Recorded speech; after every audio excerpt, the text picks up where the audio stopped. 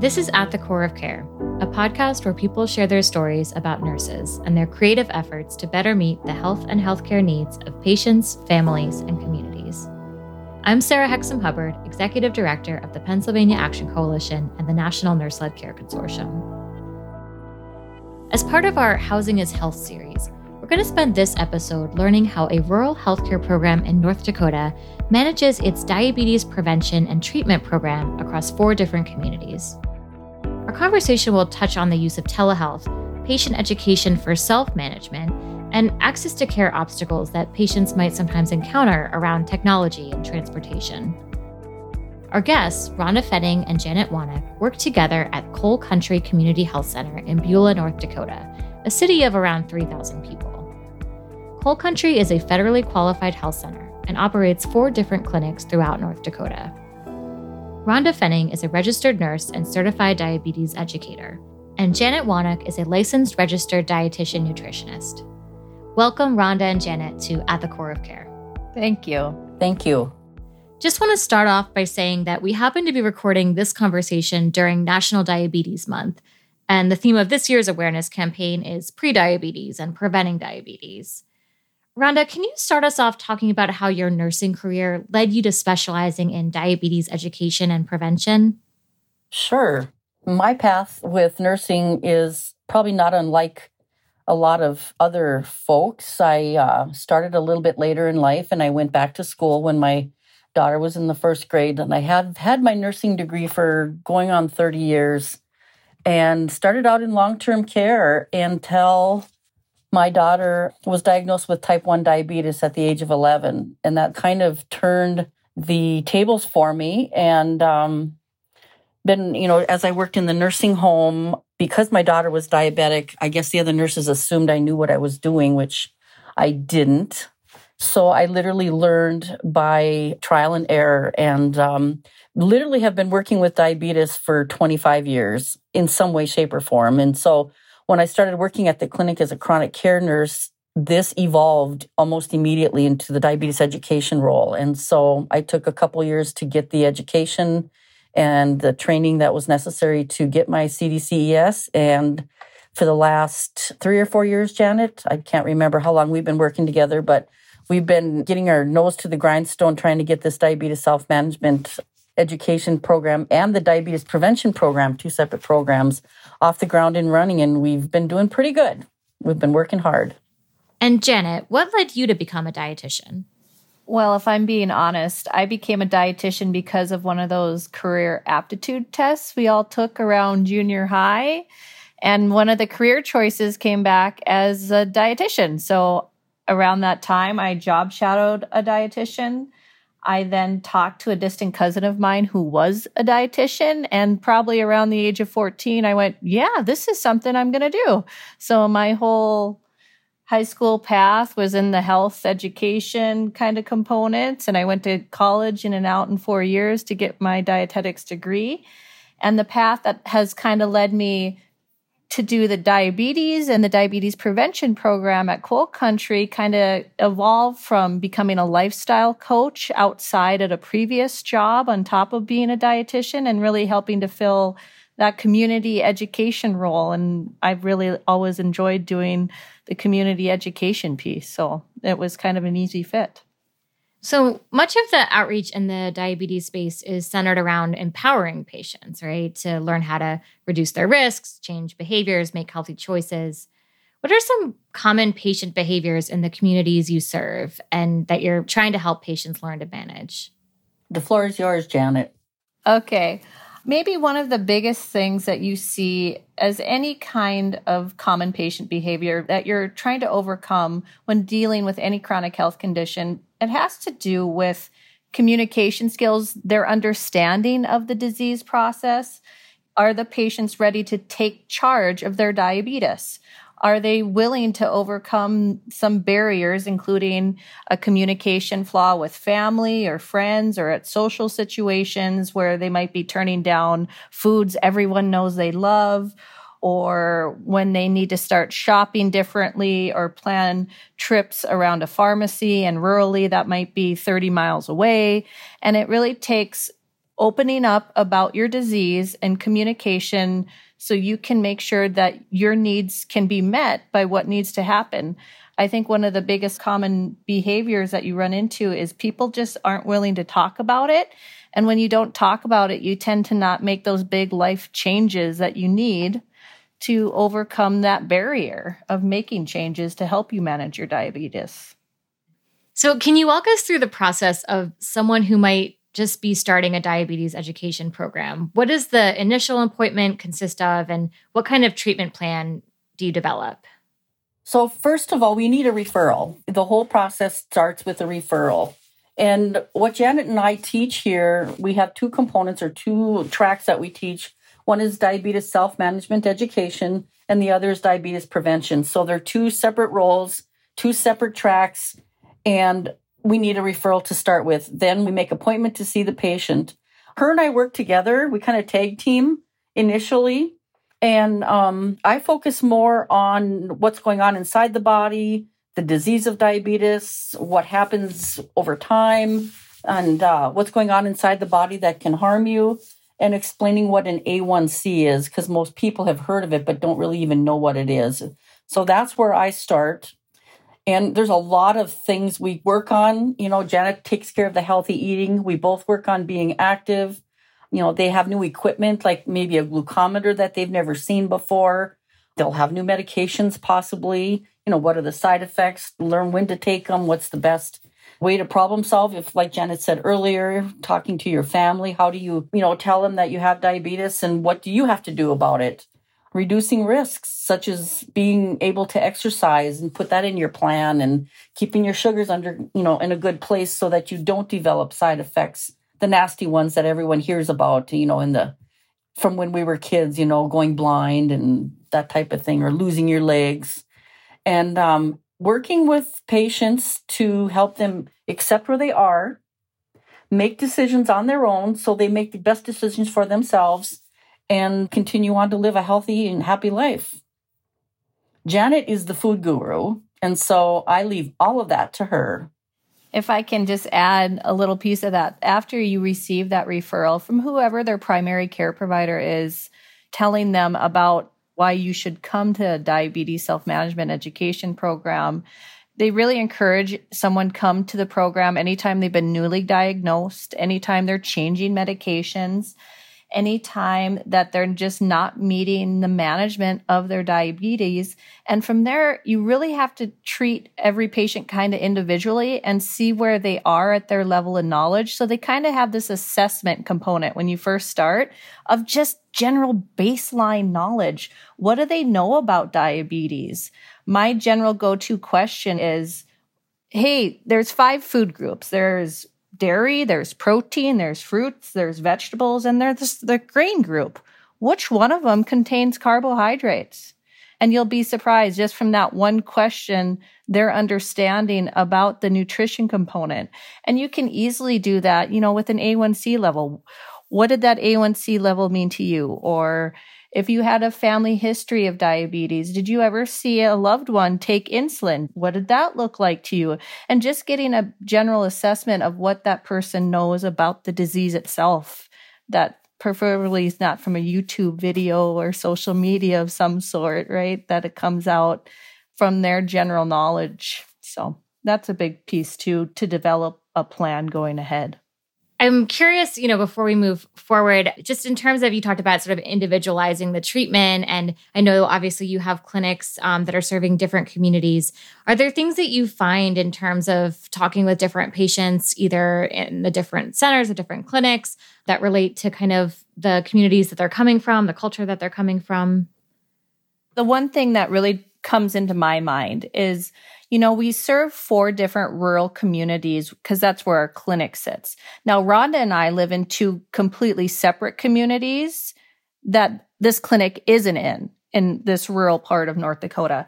And I jumped to that nutrition component where I just updated a lot about meal services offered in all of these communities. So somebody might jump to or hear of something called Meals on Wheels, where seniors or different people have access food right to their doors, normally during the week. Now, I live in a community that doesn't have that, and Rhonda lives in a community that doesn't have it.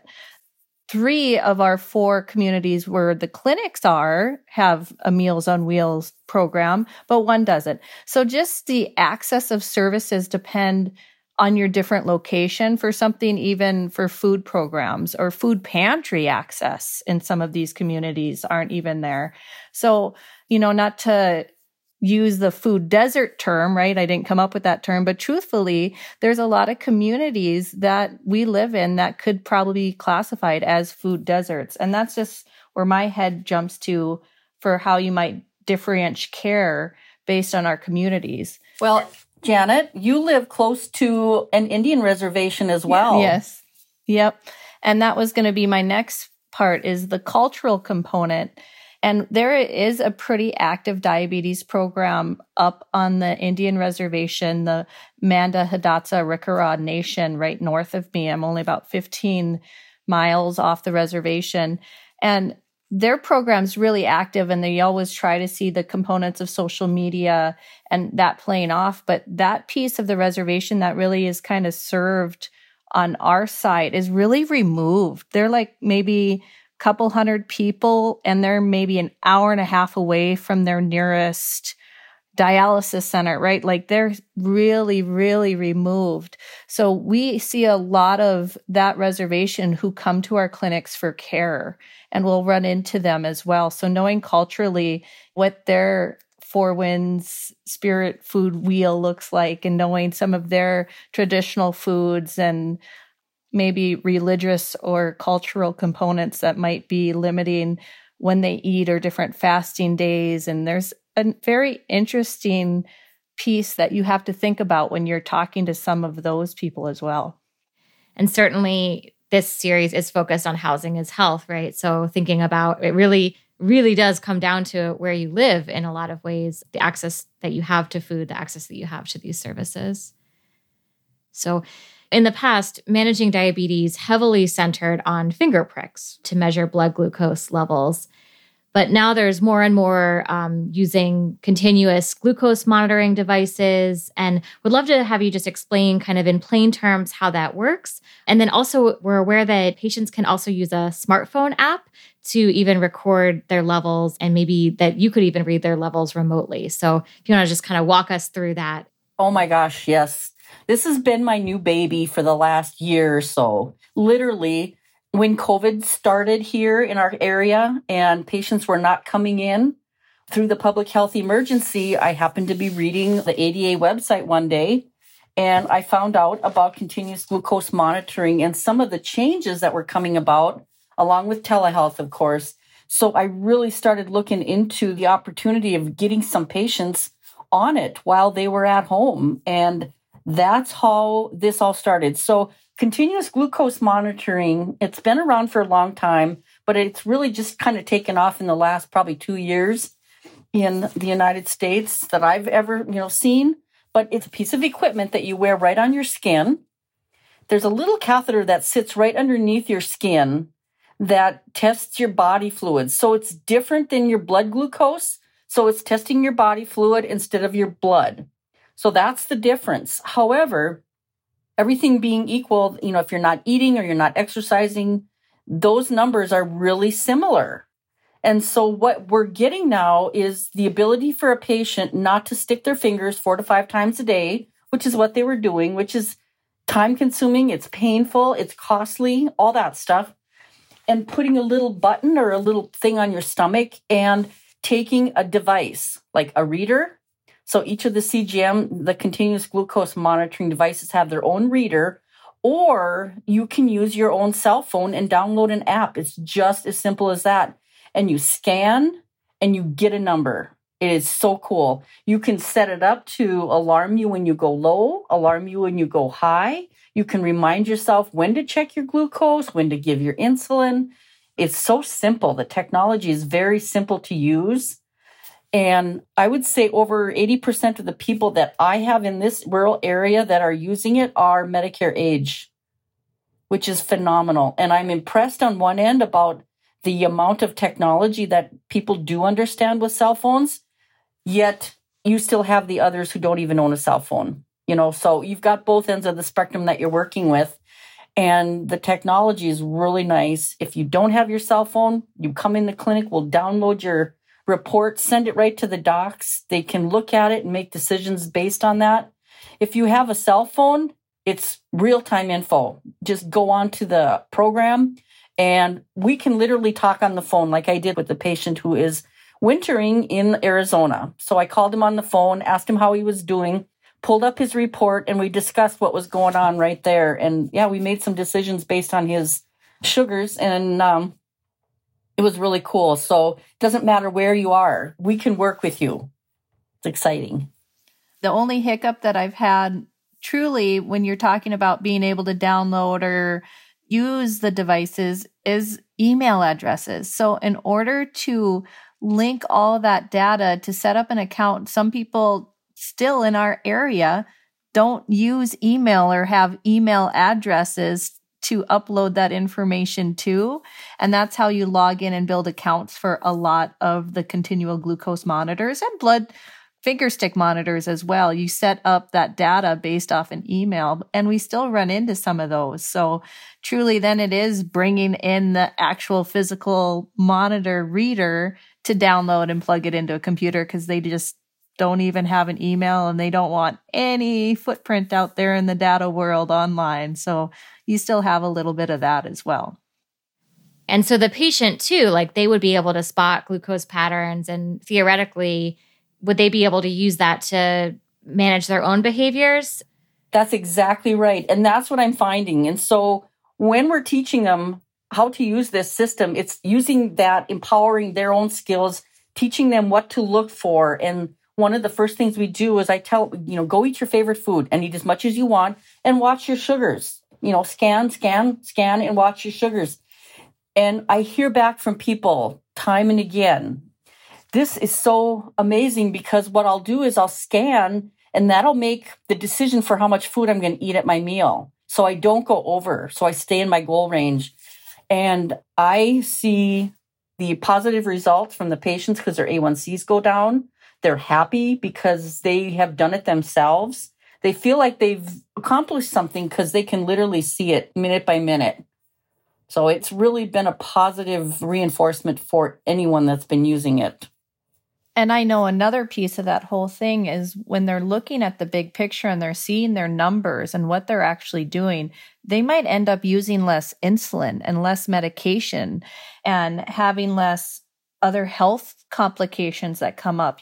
More infections happen if our blood sugars are running higher, including bladder infections or UTI, urinary tract infections, or skin infections. So you see them maybe save money on insulin. You see them having to go to the doctor less for some of those acute things, or maybe even preventing chronic complications. And in the end, that's going to save them money in their pockets. So, in the whole big picture, them wanting to keep track and doing that scanning and see what their sugars are actually doing in real time is a great way to help them manage their diabetes. And given that you're working in a rural healthcare setting where we know transportation, we're talking about long travel times, those can really be real barriers to care. So how have you seen continuous glucose monitoring impact that? Has that been a game changer in terms of the access to care, transportation issues? Absolutely a game changer. What I do here now in the last year is, again, we're creating a new path for what we're doing for our patients, but the end result is they are succeeding. They are doing it themselves, and that's what's most important. They have the tools to do the job, and that's with anything that you do. If you understand what that number means and you have the tools to do the job, and then you succeed, it's a win-win-win situation. And I'm seeing that over and over and over. One of the things that I found since doing this is that most people who come to the clinic and had good A1Cs, quote unquote, when you run the Libre report, because you get to see 24 hours a day, you find that a lot of times they're on too much insulin. And that has been really an eye-opener for me that this is the old world where the provider sees a fasting number in the morning and then maybe a blood sugar before you eat supper. And you base your whole diagnosis and what their insulin is based on those 2 readings that are just a spot in time. Now we have a 24-hour picture. So when they make a decision, it's based on fact. It's pretty cool. No guessing anymore. Clearly, this is empowering for the patient, and you're putting the tools in the hands of the people who are best positioned to make those changes. But it's also time saving. So, I mean, how much of your time are you spending on patient education about the apps? You know, how does that look in terms of, you know, downloading the app and the technology piece?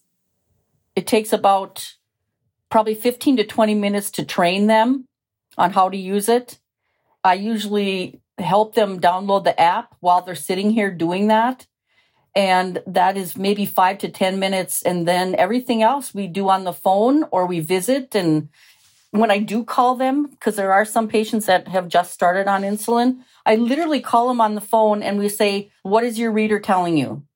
Let's go in the history and break down what's going on with you and your blood sugars. And so everything is based on what their actual numbers are on a 24-hour day. It's really innovative. It's really nice. And Janet, from your perspective, how does the education piece look?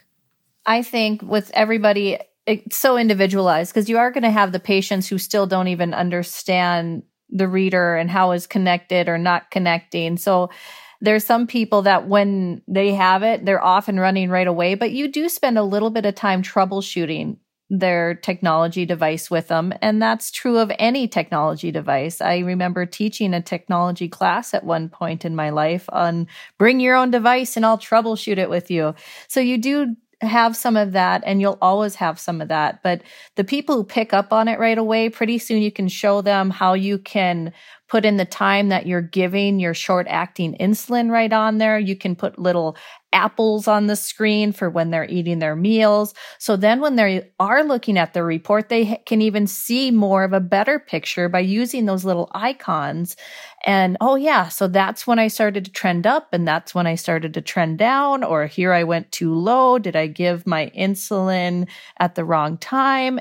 And you can see all of these little pieces if they use the applications, and they know how to use the applications a little more and more each time. But normally you just start out, this is how you scan. And with that component, you have the ones who are off and running and they're reading the manuals and they are loving every minute of it. Or you're having the other ones come back in and you're like, did you know it does this too? Did you know it does this too? And it's really a good way to keep the education going with them on how they can help themselves by this one little technology device. So obviously we're talking a lot about these different tech advancements, and I know that there have also been technological advancements on the insulin treatment side, and certainly the shift to pumps instead of injections. So can you walk us through that? It's getting better every day. One of the biggest hurdles we're facing right now is the public health emergency. And so there's a lot of manufacturers that have pumps waiting to be approved by the FDA. But COVID has really been the most prominent and prevalent thing, and everything else has kind of taken a back seat. So all this new and exciting technology that they've been telling us about for over a year is still sitting at the FDA. But what's really cool is that there's pumps out there now that you can set right on your skin, right beside your CGM, and your continuous glucose monitor talks right to your pump. You don't need to be in the middle of it. So that's the coolest thing. You set your high and you set your low, and your pump uses the algorithm to say, oh, give me a little more, give me a little less. And so it's just getting better and better all the time. The technology that's waiting to be approved, you should be able to run your insulin pump on your cell phone. So that is coming. That's really cool. So yeah, we're excited to start working with that. But something you do have to consider is you run the possibility of having a patient who might bring you in 4 different electronic little devices, right? So you have the little device that runs your insulin pump giver. You might have the little device that tells you what your continual glucose monitoring system has had for all of its blood sugar readings. You might have a finger stick device because there's still a possibility of checking your finger sticks in between to calibrate a continual glucose monitor to make sure what it's telling you is pretty accurate. And then they have their own cell phone where they might be storing all of this data all in one spot. So you might have a lot of technology thrown at you with one specific patient.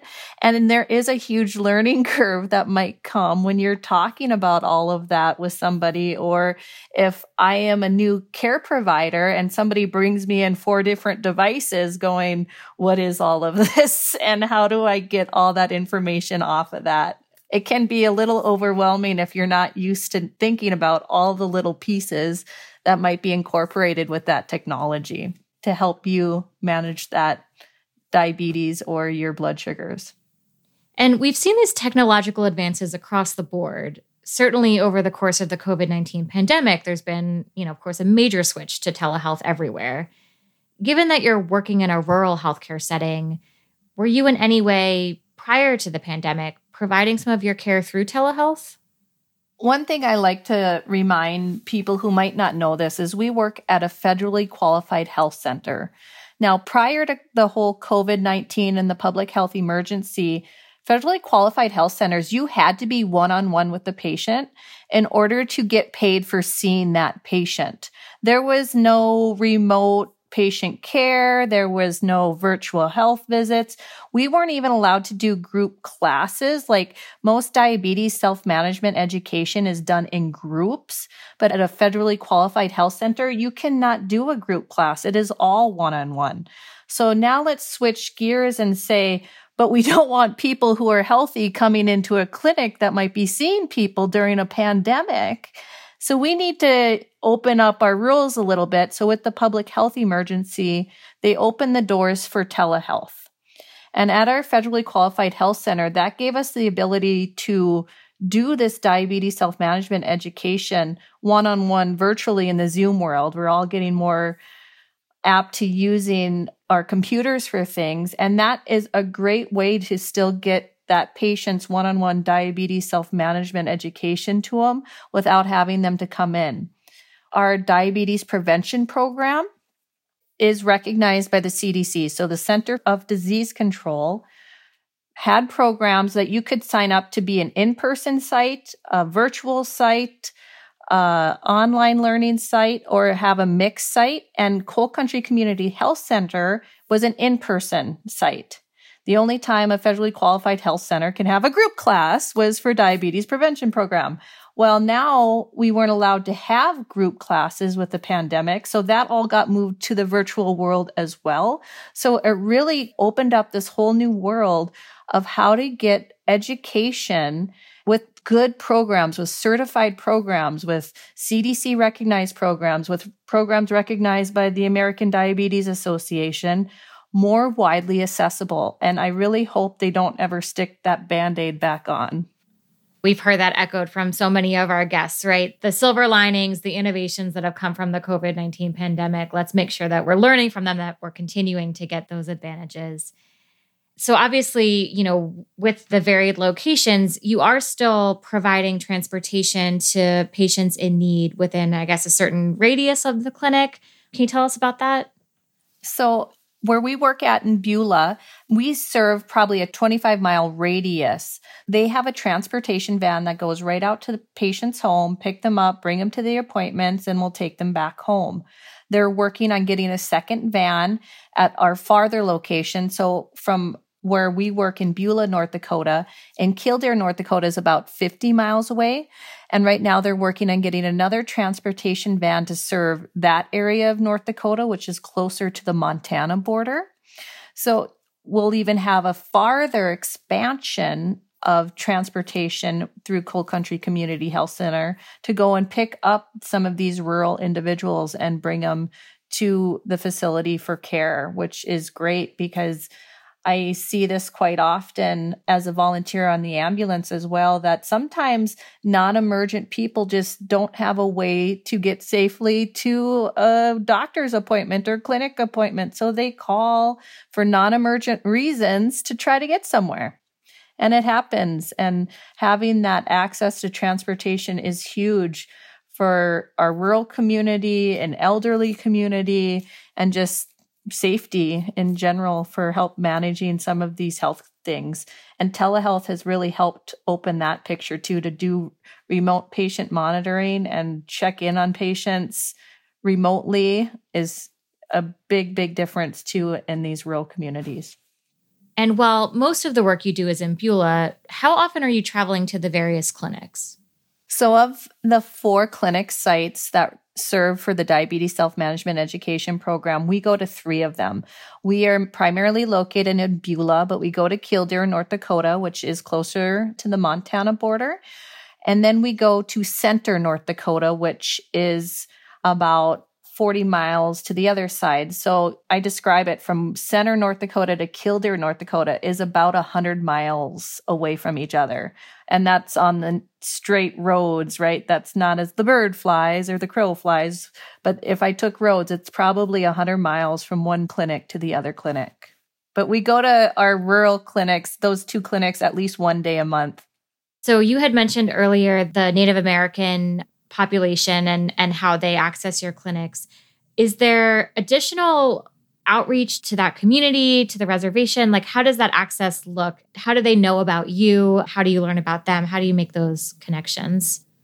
The actual MHA Nation has a very active diabetes self-management program as well. And I know the 2 individuals who run that program, and they do great social media outreach. There is still a clinic on this side of the water, kind of closer to where we live, but it's only open 2 days a week. So right now, I don't know if this program's ever heard of the Chronic Care Management Program as well. So you kind of call, monthly check-in. So some people up on the reservation, I know, do utilize our Chronic Care Management Program through our clinic and using those pieces.